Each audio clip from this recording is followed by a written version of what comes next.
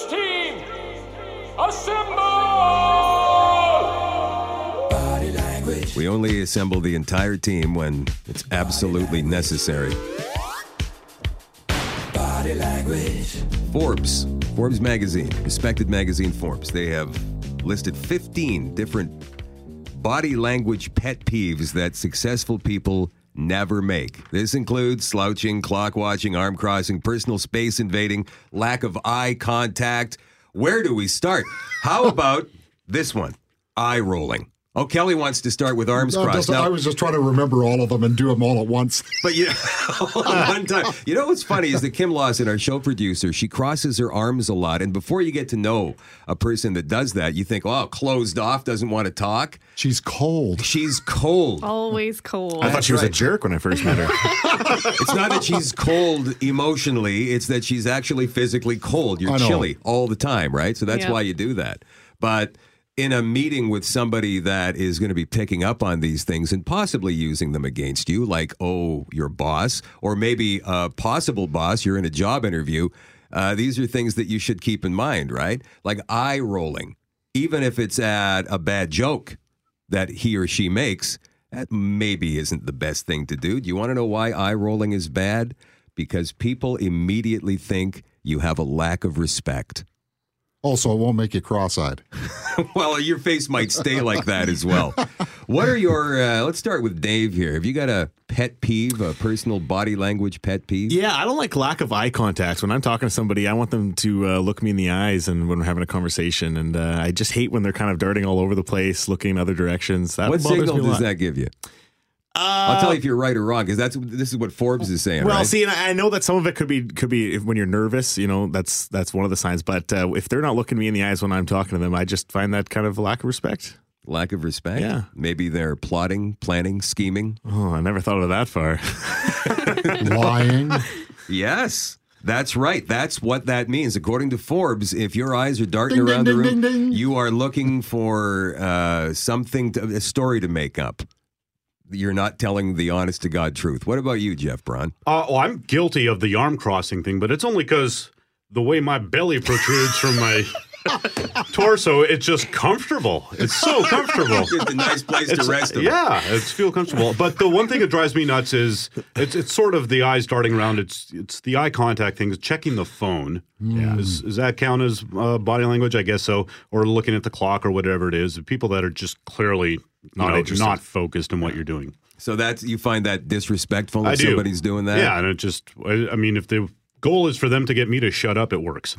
It's like, oh, they're not paying attention, I'm done.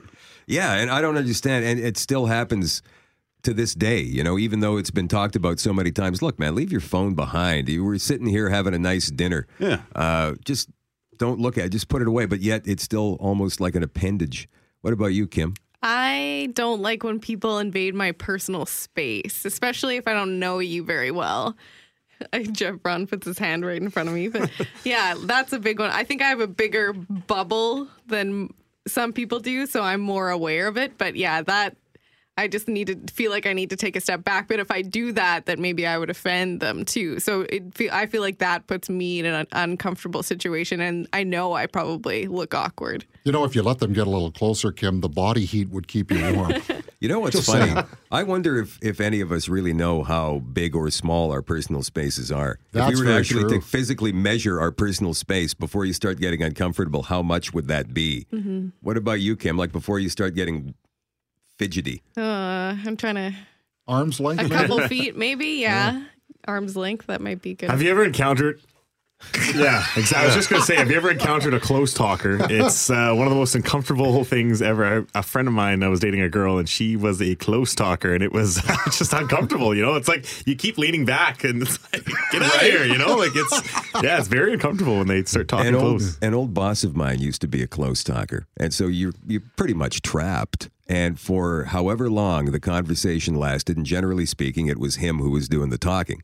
You were forced to stand there or sit there. And when you're sitting, you're even a bigger because there's nowhere to go. Captive audience. You're not going to get up and walk away, right? His breath was horrendous.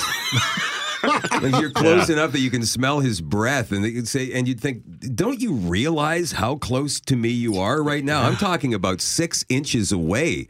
I thought the next move was going to be an open mouth kiss or something. That's how much that could be. Exaggerated nodding. What would that send a signal to you? What is that? I don't know, but I find that extremely annoying.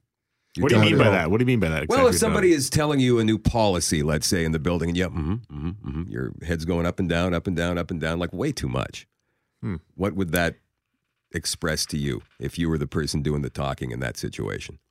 Sorry, go ahead. No, I was Dave. just that they just want you to speed up and get it over with. I don't know. See, and I'm thinking it's that they're trying to impress you into believing that you'll buy anything that you're selling. That's absolutely correct, Kelly.